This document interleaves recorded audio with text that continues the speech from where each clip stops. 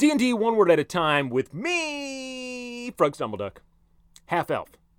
I think you're finally ready for half-elf, seeing as I defined human and elf about 50 episodes ago. So what is a half-elf?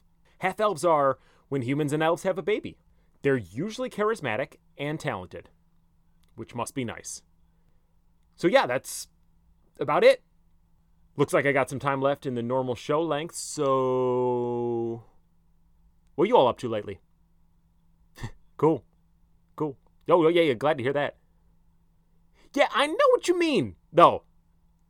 Wait, what? Whoa, what's that guy's deal? I mean, I'd say stay away from him if you can.